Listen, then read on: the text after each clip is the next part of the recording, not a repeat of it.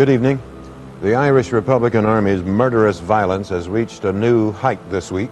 14 bombs had gone off in London in recent months. The Irish Republican Army had warned that their renewed bombing campaign in Northern Ireland would be taken to the British mainland during the election campaign, which began yesterday. 5 large hotels hit by bombs planted by the Irish Republican Army, and police expect more.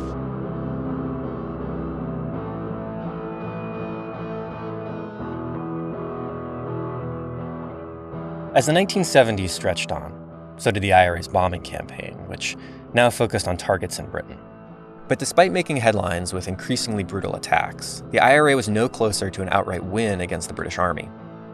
Instead, they settled in for a long war. The leadership sat down to review the situation, to see where they could steer the movement, since there was no obvious political outcome on the horizon. Tommy McKierney is a historian and was a young IRA volunteer at the time.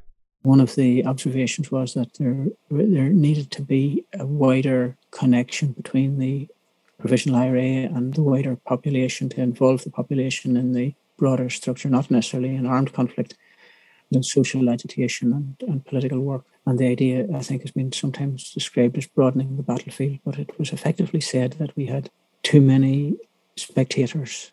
But there's an old, if you like, cliche applied to the IRA for many years, that people in Ireland would give the IRA practically anything in terms of food, shelter, finance, but never give them a vote. To win the conflict meant expanding the terrain of struggle. That lesson was also becoming clear in the United States. By the late 70s, militant Irish Republicans who were associated with the Irish Northern Aid Committee were on the back foot. On one front, they were bogged down by government surveillance and lawsuits that attacked their financial status. But they were also being outpaced by constitutional nationalists, people who argued for a united Ireland through democratic and peaceful means. Respectability was firmly on the side of Irish-American politicians like Ted Kennedy and Daniel Patrick Moynihan, who supported that approach, not Irish Northern Aid.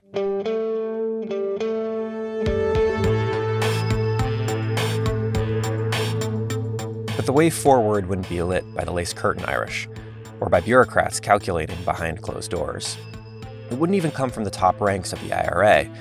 Instead, an opening would come from a group of shaggy men who were reading Che and Mao, serving out their prison sentences at a former Royal Air Force station in Long-Kesh.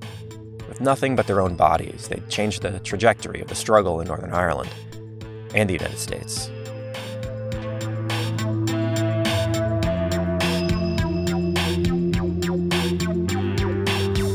Things are getting tense in Northern Ireland again, and one reason is Bobby Sands, an Irish Republican Army activist. He is serving a 14-year prison sentence. Members of the Irish Parliament are demanding a meeting with Prime Minister Thatcher to discuss his case.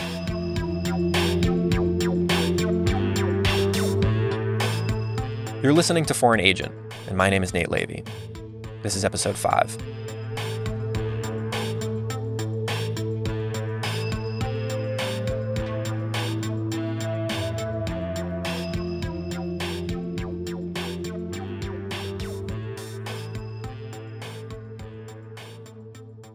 The men in Long-Kesh went on hunger strike not once, but twice, and it captured the attention and sympathy of the world. In this episode, we'll examine how the reverberations from these prison protests shifted the political terrain in Northern Ireland and the US. They opened up the possibility for real electoral power for Sinn Féin. But for some in the IRA and NORAID, this looked like another sellout, and fractures began to appear. Former comrades turned on each other, and some even became spies for British and American intelligence. But the hunger strike set off a political transformation that would eventually bring the Troubles to an end. And it all began with a question. Were IRA prisoners common criminals or not? In 1972, IRA volunteers who had been captured and imprisoned were granted a special status by the British state. This was an acknowledgement that they were not ordinary criminals, that their activity was to be recognized as political or military in some way. The special status meant that in prison they could wear their own clothing, be housed with other IRA volunteers, and receive extra visits from family and friends. But after 4 years, the UK did an about-face. The Labour government, under Prime Minister Harold Wilson, began to phase out special status, and new IRA prisoners would be common criminals, pure and simple. The new arrivals were going to be held in a separate facility that was being built at Long Kesh, 10 miles southwest of Belfast. It was originally an Air Force base, and small huts had been set up to hold the first wave of paramilitary prisoners. But this new construction was going to be a permanent, maximum security prison with guard towers and barbed wire. The official name was Her Majesty's Prison Maze, but the new facility was more commonly known as the H Blocks. It had 8 different sections, and each one was built in the shape of the letter H. Prisoners started arriving in 1976, and this phase-out of special status did not go smoothly. The guards enforced the new rules through extreme brutality. Torture was common practice. The state wanted to claim these men were ordinary prisoners, but also granted itself permission to degrade, humiliate, and abuse them through extraordinary violence. In response to the change in status, IRA prisoners began a strategy of refusal. If they couldn't wear their own clothing, they'd wear nothing, or just blankets draped around their shoulders. Then they refused to clean their cells or empty their chamber pots, and all this escalated until they were smearing feces on the walls, making the prison as inhospitable as possible.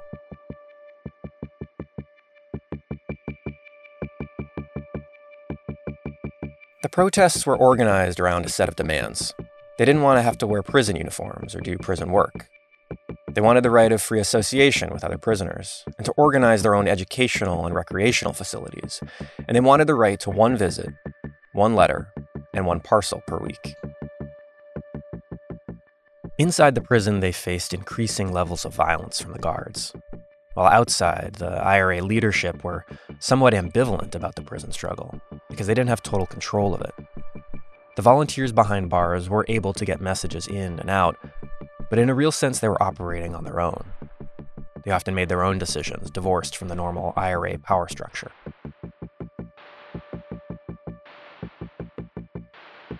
As the campaign dragged on, they did receive support from the nationalist community, but it just didn't create enough pressure. So there was very significant support, but it was the type of support of people marching without impacting. The British government was content, effectively, to allow people in the 6 counties of Northern Ireland to walk the leather off their shoes. The strategy of refusal had to escalate, and there was a logical but grim next step. The refusal to eat. You're listening to Radio Free Erin, and this will be aired on St. Patrick's Day. We're speaking with Brendan Hughes, who is the former OC of the H Blocks and in Long Kesh. And we've started off the beginning. In March of 2000, Brendan Hughes called in to the New York radio program, Radio Free Erin. Hughes had been the IRA commander who came to the United States in the 1970s to get an early shipment of Armalite rifles. After that, he'd gotten arrested, put in prison, broken out, and arrested again. By 1980, he was the commanding officer in the H Blocks. And that year, there were back-channel negotiations going on between Margaret Thatcher and the representatives from the Catholic Church in Ireland. But they fell apart. Thatcher wouldn't grant any of the prisoners' demands, and a visitor delivered the news to Brendan. And he asked me, actually, what are you going to do now? And I said, there's no alternative. But hunger strike, we have to. We've nothing left except hunger strike. And I remember, I'll never forget the walk back, the long beard, long hair, dirty, filthy, and walking up the path. And walking up the path into the blocks, there's 2 wings, and every face was at the window looking to see if I had any news for them. And I didn't know what I was going to tell these people. And Bobby Sands was the next cell to me.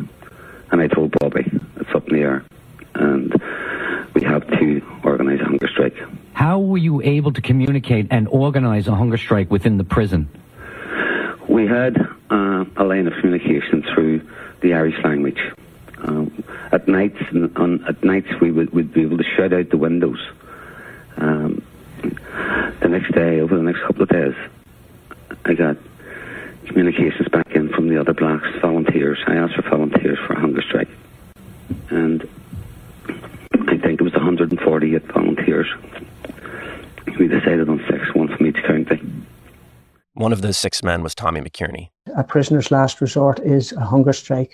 It has a long tradition, certainly a century-long tradition in Ireland within Republican circles. And I remember being brought into the conversation by the late Brendan Hughes to ask not only just for my opinion, because the decision had effectively been taken, but to ask would I consider volunteering as one of the volunteers to go on hunger strike. And in October 1980, 7 of us from the Republican prisoners, 6 members of the IRA and 1 member of the INLA, embarked on a hunger strike. Even from the United States, it was clear that the hunger strike would be a significant escalation. What wasn't clear was how Irish Northern Aid would respond. It had been a decade since the organization was formed, but they'd lost momentum, and fundraising was down. If they wanted to really contribute to the H-Block campaign, they'd need to rebuild some of that institutional capacity and create new organizational structures that they hadn't had before. Martin Galvin was an attorney for the New York City Department of Sanitation, and he joined NORAID in the 1970s. He was trying to turn the press operation into a more modern entity. We would organize demonstrations around the country and try and bring as many people as possible, much political pressure as we could. News media just started to see us every day because everything had to come through the Irish Northern Aid office. There would be the Republican Press Center, the statements from the prisoners. They would go through the Belfast Press Center. That would come out to us, to me, through the Irish Northern Aid office. I used Telex at that time. I would get them out. We would go down. We had a demonstration every day during that period, 5 to 7 on weekdays, 3 to 5 on weekends. And the news media would then, they'd come to the Northern Aid office in the morning sometimes to get the latest.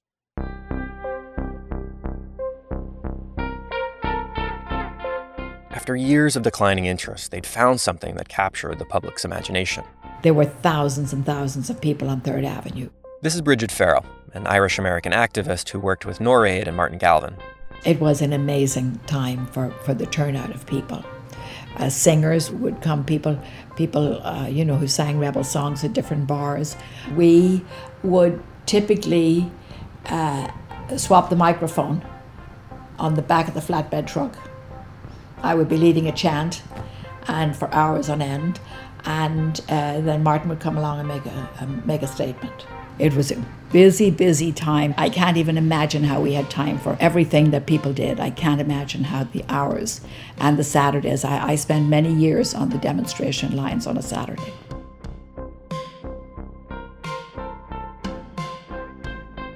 This work and dedication were paying off. The British had taken notice. If they could wipe out American support, the American political support that we had, the American funds for the families of political prisoners, the British thought that could really work. America was going to be a crucial battlefield. Brendan Hughes could also see that America had a role to play. He wrote a letter from his prison cell that was published in NORAID's newspaper. It was an appeal for support, but he made clear America's place in the struggle. He called it, quote, England's weak spot. Irish Americans had been called to act, and they turned out in force. But by mid-December, the hunger strike was over. This is how NBC reported the news. One of the most dramatic anti-British demonstrations in the history of Ireland ended tonight when 7 Irish nationalists called off a 53-day hunger strike. They were demanding that they be recognized as political prisoners, but the British government said no.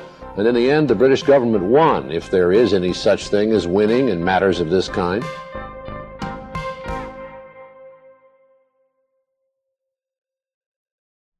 The prisoners said that they called off the hunger strike because they received indication that, in fact, the British were interested in negotiating. Whether it was true or just a ruse, it didn't really matter. They didn't get any of their demands. And they were angry. They felt the British had duped them, and they had to respond. Brendan Hughes himself had been on the hunger strike, and as a condition of joining it, had stepped down from his role as commanding officer in the H-Blocks. The man who replaced him was named Bobby Sands. He was a 26-year-old volunteer from the Belfast suburbs. So Bobby was doing the negotiation. I was still recovering from the hunger strike in the hospital.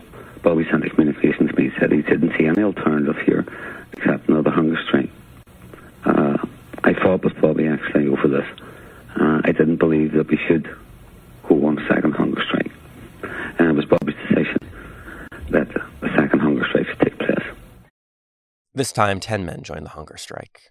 They were all in their 20s, and Instead of beginning all at once, they staggered when they would start refusing food. This way the pressure would mount as each one approached death. Bobby Sands went first. American news channels like NBC covered each development.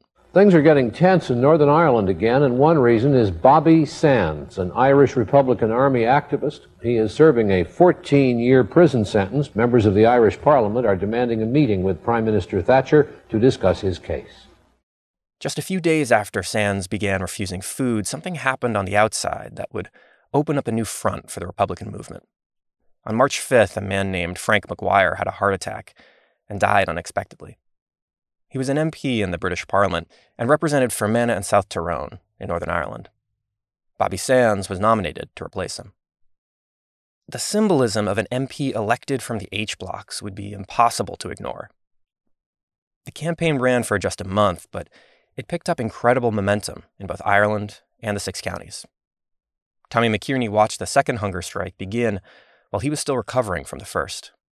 What emerged was that there was a very significant support base in the Republic that had been clamped down upon for a number of years. This gave a generation of activists in the Republic an opportunity to get out, to get involved in political work, to get organising, to have an impact, whereas prior to that it had been, their opportunities had been limited, just acting as if almost like PR for an armed campaign, which has limited value. The movement around the H-blocks was one of the biggest and most important social struggles of the 20th century in Ireland.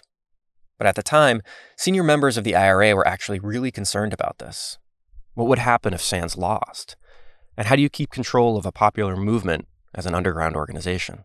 There was another element that feared with the movement being too large, that other voices that could gain momentum and could gain purchase.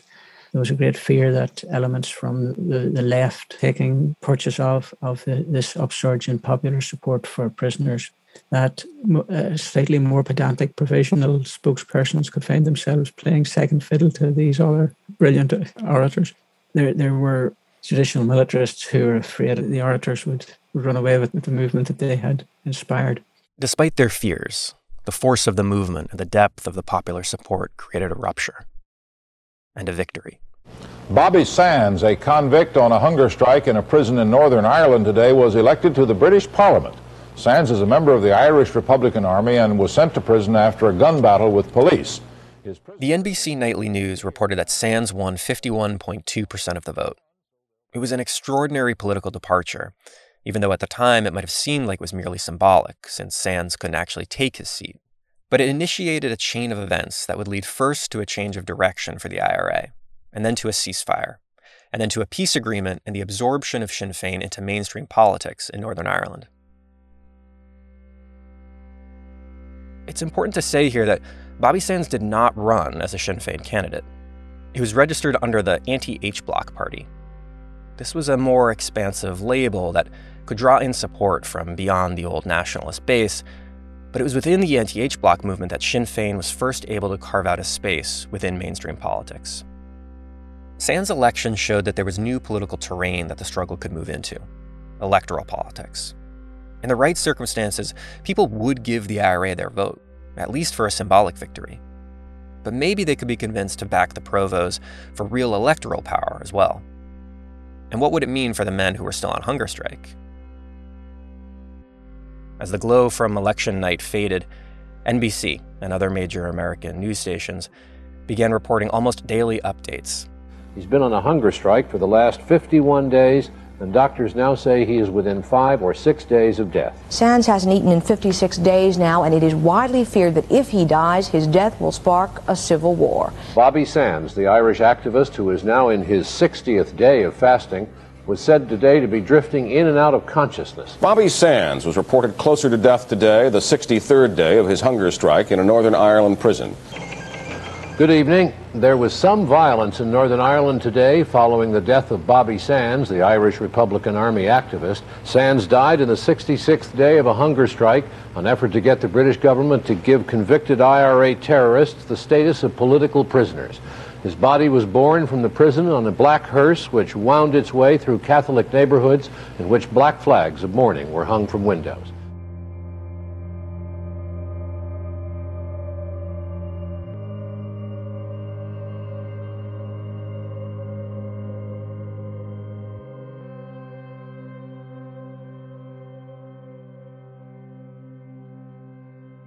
We had demonstrations on a daily basis leading up to that. This is Bridget Farrell again. We knew time was running short for him, according to reports, and that night he died. The following morning, I was up early and back on the demonstration line about 6:30 a.m. to clean up the line because people would be there all night, staying on line, keeping vigil, wearing the blankets. So I was there online early the next morning to prepare for the press coming by and the interviews and the meetings and the tragedy. Irish Northern Aid had been preparing for this. This is Martin Galvin, who by that time had become the group's publicity director. On the day he was buried, we arranged to go carry a coffin from the British consulate. More than 10,000 people filled the streets. People came from all over. New York City policemen, they were going to make Bobby Sands a criminal. New York City policemen, some of them, as we passed, you could see them stand at attention. A couple even saluted as a mark of respect. That's how much things had changed. The second hunger striker, Francis Hughes, died a week later. And the third, Raymond McCreesh, died 9 days after that. This is Tommy McKierney again. The thing that we have to think in terms of the hunger strikes, not only the emotion that they're caused and raised, young men dying over a protracted period of time, other times where people were to die in a shooting or a bombing. It's a traumatic, dreadful incident, but it happens rapidly and it can be almost digested rapidly. But men dying over 50, 60, 70 days, it's a protracted agony, not only for the human being dying, but his relatives and the community at large. Was for 9 months, there was this agonizing process, one after another. Highly emotional, but also it drew and changed the support base effectively. 2 more prisoners were elected to political office from the H blocks, but the deaths also continued. NBC reported each one. In Belfast, IRA hunger striker Kieran Doherty became the 8th to die today from a fast that began at the Maze prison 5 months ago. Doherty fasted for 73 days. Another Irish Republican Army hunger striker died today. 23-year-old Thomas McElwee became the 9th to die in Belfast's Maze prison since the hunger strikes began. Michael Devine today became the 10th hunger striker to starve himself to death in Northern Ireland. Devine was 27. Good evening. A tragic episode in the long, ongoing struggle between the Irish Republican Army and the British government ended today when the hunger strike at Maze prison was called off.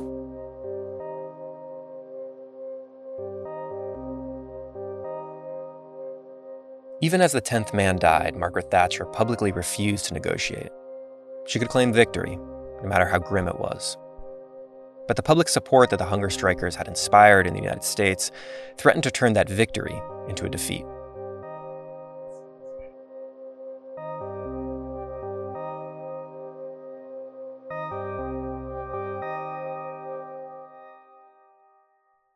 Irish Americans who had turned away from the conflict during the 1970s were brought back into the fold by the hunger strikes.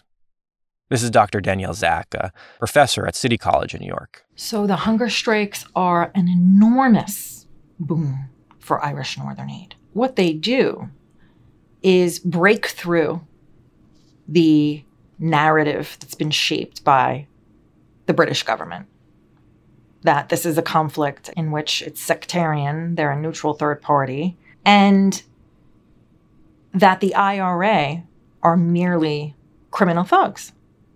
What it shows is that these 10 young men are willing to die in a very slow and painful way, gains sympathy in the United States among Irish Americans, second, third generation, that may not even have a connection, a direct connection to Ireland. The hunger strike reshaped, or was able to break through a narrative and provide a different perspective to the conflict. One that gave a deep sense that this was political. Again, a narrative that ordinary Irish Americans would not have been privy to because of the limited coverage and the dominance of British government sources in shaping the narrative until that time. And now you have protests and people are covering what's happening in the North directly on the ground. And it's galvanizing. Thousands of Irish Americans were on the streets, and they were angry. Their antipathy was squarely aimed at Margaret Thatcher. They burned her in effigy. They picketed the British embassy, and they signed up with Irish Northern Aid. Even major news outlets like CBS showed up to cover the pickets. The hunger strikers have sympathizers in this country, and for some of those supporters in New York, despite the end of the strike, today was business as usual. Steve Young has that story. Pro-IRA demonstrators have turned out in New York every day since the start of the hunger strike. And just a few hours after the announcement that the strike was over, several hundred Irish and Irish Americans again gathered before the British consulate in what had become a familiar ritual. Donations and memberships increased dramatically. It was the greatest surge of support in a decade and introduced the organization to younger third and fourth generation Irish Americans. Now, from the beginning, Irish Northern Aid had been a reactive group. They were always denouncing the latest act of British overreach and aggression in Northern Ireland. And of course, they would offer support for the IRA and defend them to the media. But even when Nor'Aid were in the news themselves, like during the 1982 gun-running trial, they were always responding to events, not shaping them. But this surge of support demanded that they take a more proactive position. It was time to play a little offense.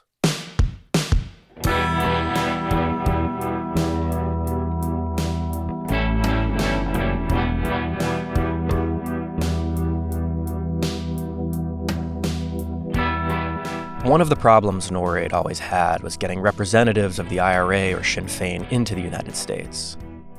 They were constantly getting their visa applications denied, so someone in Sinn Féin says to Martin Galvin, let's try the reverse.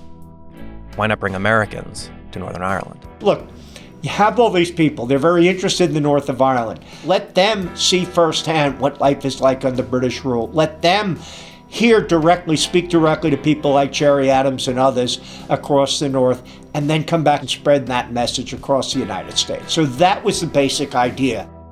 And so they went.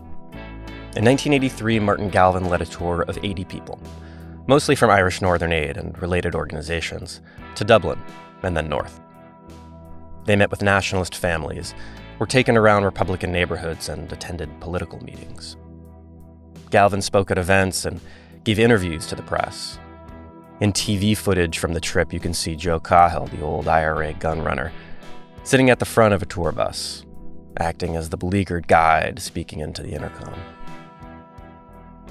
The climax of the trip came when the bus pulled up to a staged roadblock out in the country. IRA volunteers in balaclavas and holding machine guns read out a statement from the Army Council, thanking the group for their visit. The tour participants stayed in the homes of nationalist families. The fact that they were living with a nationalist family, now naturally that family are obviously biased towards one particular ideology, but you're seeing maybe the hardship of the conflict and the conditions that the people of Northern Ireland are living under every day. This is Robert Collins, who's recently published a book on the history of Nor'Aid. That had a major impact in terms of wanting them to get interested in the conflict, but also I think wanting them to get interested in maybe a political solution. I think, and maybe that informs later on, is that there's maybe more of an understanding that actually this kind of support for the armed struggle, is negatively affecting these communities very badly. Even if the trips did seed the idea of a political solution, at the time they were denounced by Unionists and constitutional nationalists. They thought the group of Americans were buffoons, touring a conflict that they knew nothing about. And the British government went even further.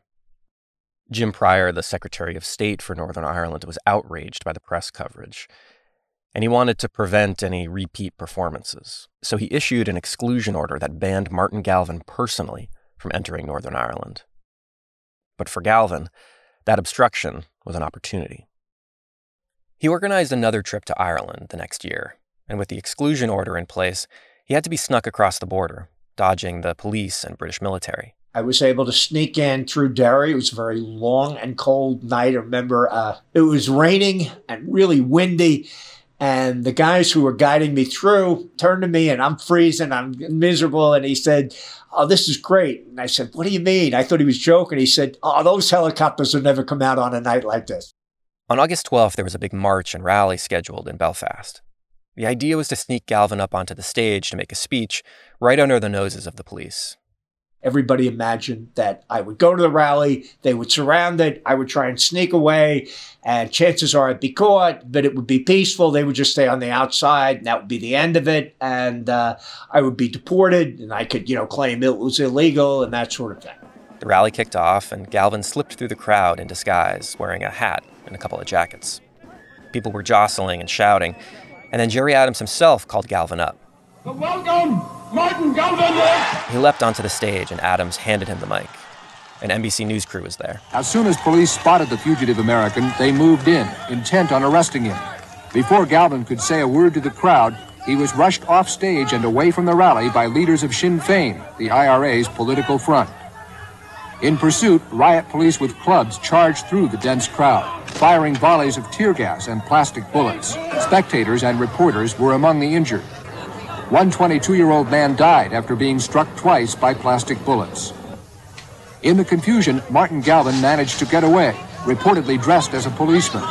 Now there are fears today's clash will encourage more American support for the IRA and trigger more sectarian violence. Now it becomes a major event. This is Robert Collins again. Because you have TV footage of the incident, and you also have kind of a lot of questions being asked about why did Galvin appear, why couldn't they just let him speak and then arrest him quietly afterwards. There was a heaven-sent propaganda opportunity. It's a great opportunity for NORAD to capitalise on the support. And now they had skin in the game. They were taking on the British and the Northern Irish police themselves on the streets of Belfast. This was NORAD at their most militant, but it was actually the beginning of the end of the sort of street politics that the group had been developing since the 1970s.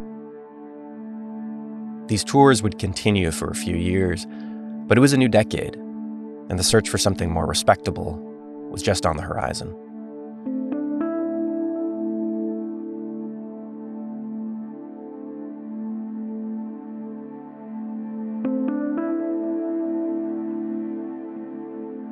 The 1981 hunger strike had demonstrated that there was power in electoral politics, and that people would vote for the IRA under the right circumstances. It also showed that support wasn't limited to militant Irish nationalists in the North. People in the South could be won over as well. In fact, they won support around the world. Here's Tommy McKierney again. So what you're seeing happening is the IRA and its struggle changes from almost being a local issue to an international issue. It was giving the Republican movement, the IRA and its supporters, credibility on a global scale. It was bringing them into the heart of the left. And something else that is significant here, it is demonstrating clearly to Sinn Féin and the Republican leadership that there is an alternative, that there's, if you like, a supplement, or there's another method of progress, not just armed campaigning. And by late 1981, and this was only weeks after the end of the hunger strike in October of 1981, weeks after it, at a Sinn Féin Ardèche, that's the General Convention of the Sinn Féin party, one of the prominent spokespersons for the party, their public relations officer, Danny Morrison, used the phrase of Armalite and ballot box, indicating that there was an understanding of the role for electoralism as well as for an armed campaign.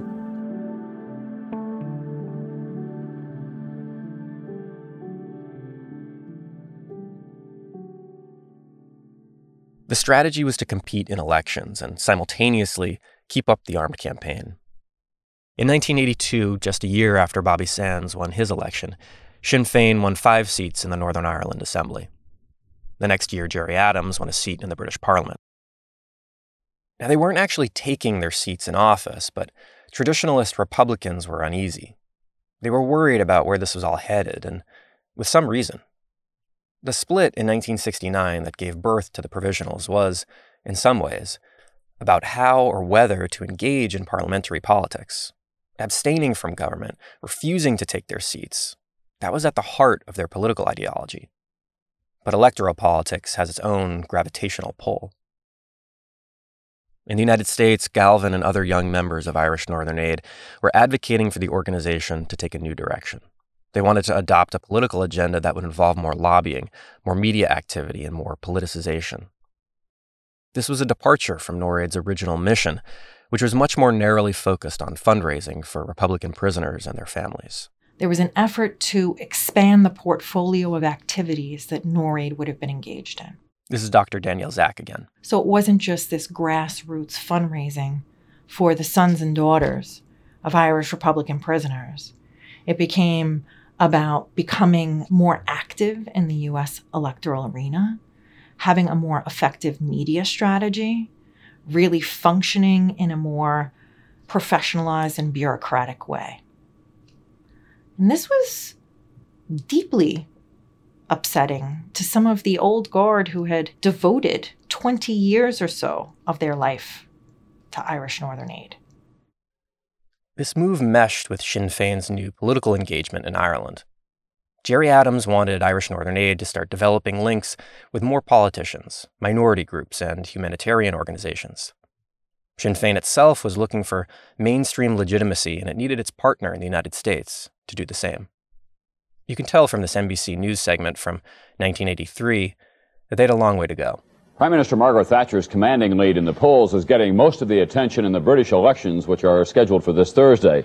But in Northern Ireland, the embattled province, which also elects members of the British Parliament, a party called Sinn Féin is getting much of the attention for violent reasons. John Cochrane reporting from Northern Ireland tonight. Gerry Adams is one of 14 Sinn Féin candidates in Northern Ireland, and none of them talks tougher than Adams. He advocates an assassination campaign against British and foreign businessmen to discourage investment. And yet the poorest Catholic families all have a good word to say about Gerry, a lad from the Catholic ghetto who doesn't kowtow to the British. Despite segments like that, Michael Flannery and older members of NORAID were concerned that Adams and others were drifting away from the armed struggle. The Republican movement seemed like it was shifting under their feet. The hunger strikes had brought in a flood of new members, and now they were getting pressure from Ireland to reorient the organization that they had founded. By 1985, cracks started to appear in both NORAID and Sinn Féin. But the dam broke first in Ireland.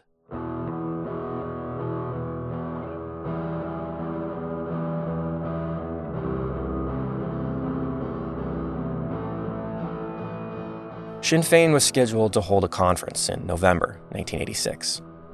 The stakes for the party and the IRA were high. Gerry Adams and his supporters were proposing a motion that Sinn Féin take their seats in the Irish Parliament for the first time. It was a debate that could spiral out of control, could split the organizations. The average member would be looking to the founders to see which way they would vote. Joe Cahill came out in favor of the new political direction. We have often heard the expression, we can win the war, but lose the peace. Let us bear example here today. Let us bear determination here today in voting for this resolution, ensure that those who have fought so valiantly and with such bravery will also win the peace. I think that is the most important thing.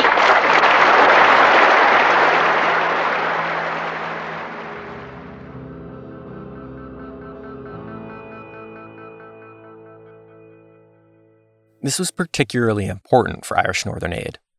Cahill had been a foundational member of the Provisionals and was revered by many Irish Americans. Being someone from a sort of earlier age carried a good deal of weight and authority. This is Ed Maloney, a veteran journalist who's covered the IRA for decades. He was crucial in terms of presenting himself to the local NORAID types that, he's the type of leader that they can approve of, conservative, Catholic, no radical he, etc., etc. They were very happy with Joe, ideal person for them. He'd been one of the most familiar faces of the past 15 years, connected in body and spirit to the militancy of the organization.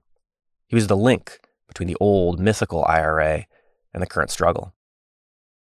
But here he was, standing on stage on the side of Gerry Adams, arguing that it was time to let go of a core belief.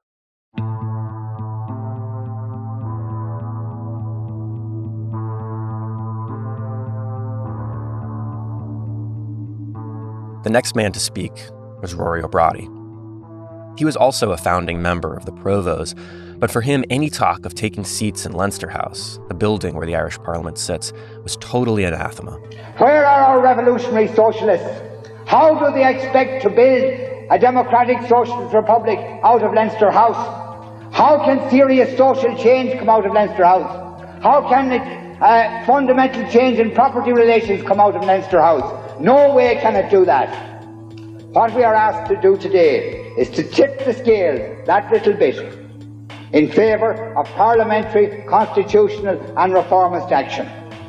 And those in Leinster House who have done everything, the firing squads, the prison cells, the internment camps, the hunger strikes, the lot, and weren't able to break this movement, that they can come and say, at last we have them towing the line. It took us 65 years, but they've come in from the cold, they come in from the wilderness, and we have them now. Never!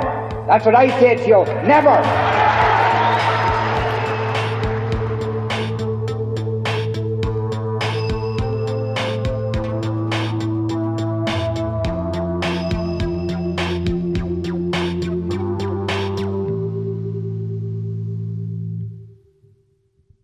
Despite the dissent and controversy, the motion passed. Sinn Féin would begin taking seats in the Irish government, though not in the British Parliament or in the Northern Ireland Assembly. For Rory O'Brady and many others, this was just too much. They left both the IRA and Sinn Féin and set up new political and military organizations. The groups were called Republican Sinn Féin and the Continuity IRA. Michael Flannery also felt betrayed. To him, the Irish Parliament, the Dáil, was where the Republican movement went to die. And so he resigned from the group that he helped to found. In '86, the reason why I resigned was Norreid went with Adams. I didn't make any fuss about the thing. I just simply resigned. I said, well, if you in favour of going into the Dáil, I'd spent a lifetime trying to get rid of the Dáil. I mean, obviously there were hard feelings with some of the people in Ireland. Martin Galvin stayed on with Irish Northern Aid. I would always talk to them when there's events, and I would always try and see them and stay with them. And Michael Flannery was always a gentleman and wouldn't be the same. In other words, we wouldn't be at the same events because he would be with a different organization and we wouldn't be traveling together. But at the same time, we would always be friends, and I would always respect them and look up to them and be very close to them. So it was very difficult personally, as I said. That's best as I can explain it. This began a period of turmoil within Irish Northern Aid, and Sinn Féin needed to get a grip on the organization. 2 young representatives took a 6-week tour, visiting Norreid chapters across the country. They sent over people like Brendan Hughes, the hunger striker, to patch things up. But the new departure had created divisions that just couldn't be mended. Michael Flannery and George Harrison set up a group called the Irish Freedom Committee. And in 1989, some former Norreid members started yet another organization called the Friends of Irish Freedom. Both of these new organizations eventually became associated with dissident IRA groups in Ireland. Later in 1989, disaffected Norreid members raided the organization's Manhattan headquarters. They took the phones, the fax machine, and all the files. Martin Galvin found a note on his desk calling him a, quote, Free State traitor.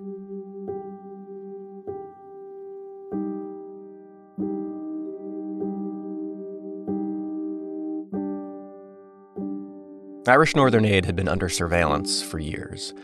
But in the 1970s and 80s, it was never clear just how many spies were running around. In 2018, after years of waiting, the FBI released over 2,000 pages of redacted documents relating to their surveillance of Norreid. Ed Maloney, the journalist we met earlier, looked through them and did some analysis. He found that in the late 1980s, the FBI had up to 6 and maybe 7 spies in or near Norreid, in New York, Chicago, and Detroit. Now, these informants were probably mostly lower-level people, and the information they collected wasn't earth-shattering, but keeping an eye on Norreid was clearly a priority for the FBI. The declassified documents show that it was a nationwide operation. They pulled in agents from Albany, Detroit, Louisville, and San Francisco. They maintained lists of members with their jobs, addresses, descriptions of their cars, and license plate numbers. Even a small Norreid demonstration would result in piles of reports. In 1983, agents investigated a woman from Alabama who had given money to Norreid and had taken a trip to Northern Ireland. While she was there, she apparently visited with nationalist activists. This was enough to merit an investigation. Agents watched her house in Mobile, and they noted the children's toys in the yard, asked the local police chief about her, and did credit checks. Eventually, they took her and her husband in for questioning, and the investigation seems to have expired without arrests a year later. The FBI had people monitoring NORAID at their meetings, their rallies, and even abroad. Over 100 people went on the 1985 NORAID tour of Northern Ireland. One of them was an informant. They were given the code name DE-T1. On the trip, they kept a little diary noting each day's activities, both anodyne and ominous. One day, all that was reported was that the group took a walking tour of Belfast. Another day, they joined the funeral march for an IRA volunteer. RTE filmed Martin Galvin helping to carry the casket. Police vehicles were also ahead of the procession and following behind it, but black taxis had prevented them from coming close to the crowd, who included members of the visiting NORAID delegation. As the pallbearers were changed, Martin Galvin appeared at the front of the coffin, along with Martin McGuinness and Danny Morrison of Sinn Féin, to the delight of the crowd.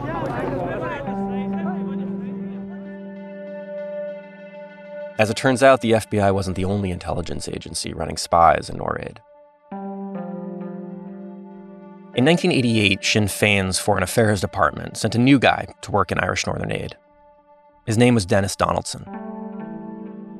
This is Ed Maloney again. Dennis was a very, very early recruit, and he was 18 or 19 in 1970 when you had that siege of St. Matthews in East Belfast.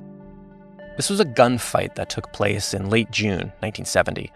Loyalists began attacking a church in a Catholic neighborhood, and a small group of provisionals fought them off. It was the first major action conducted by the Provos, and their success became legendary, even mythological. And Donaldson was a part of it. So he was involved very, very early on, And obviously, when this is at a time when the IRA is still quite small, so in a small organization, you tend to rise faster, He also did time in prison and was a friend of Bobby Sands. In fact, the most famous image of Sands, the one that's painted on the side of the Sinn Féin headquarters, shows him smiling broadly.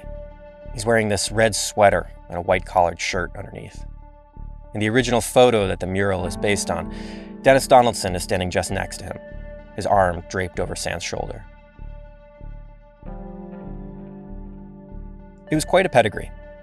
Later on, he was sent to the Middle East and negotiated on behalf of Sinn Féin abroad. But when he arrived in the States, he started raising some suspicions, especially with Martin Galvin. We used to assume that people would, if you call from the office, your phone message would be tapped. Dennis used his own name. He was somebody who'd been in jail, shouldn't have been allowed a visa.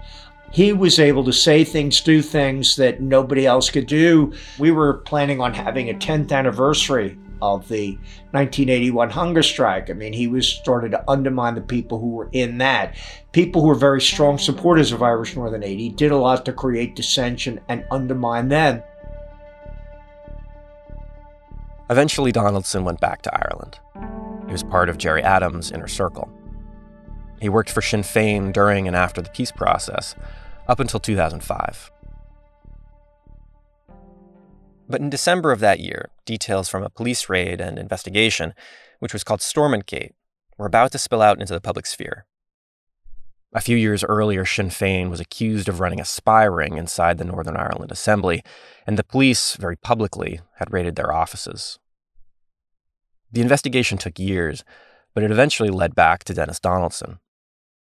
On December 16th, he called a press conference. My name is Dennis Donaldson. I worked as a Sinn Féin Assembly Group Administrator in Parliament buildings at the time of the PSNI raid on the Sinn Féin offices in October 2002, the so-called Stormontgate affair. I was a British agent at the time.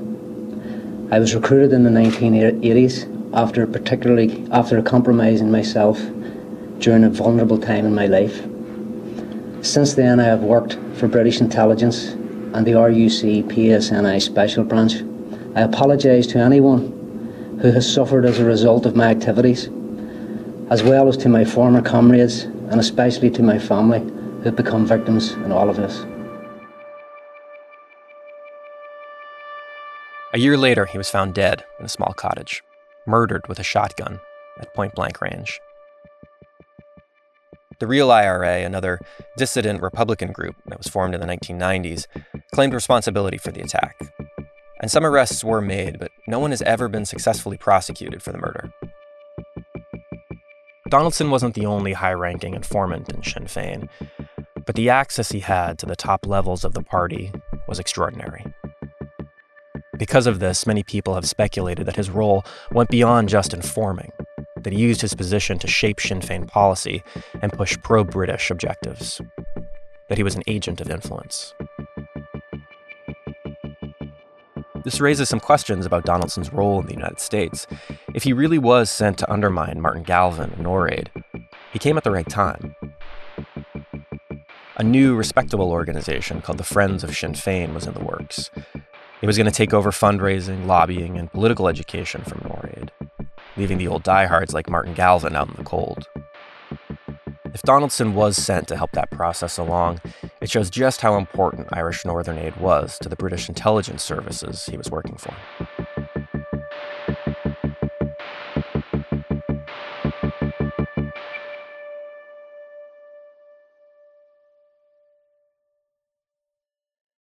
The war continued in Ireland and the UK, but each IRA attack seemed to lose NORAID's support and members.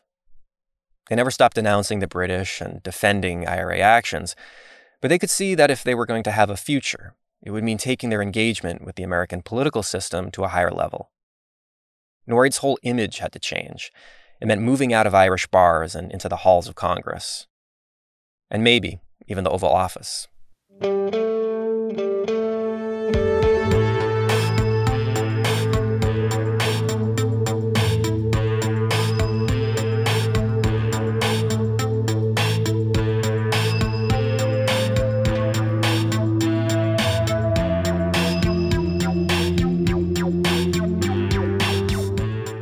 In the next episode, the IRA's long war comes to an end, and we'll take a look at some financial documents that suggest that Irish Northern Aid may have helped them out on one last operation.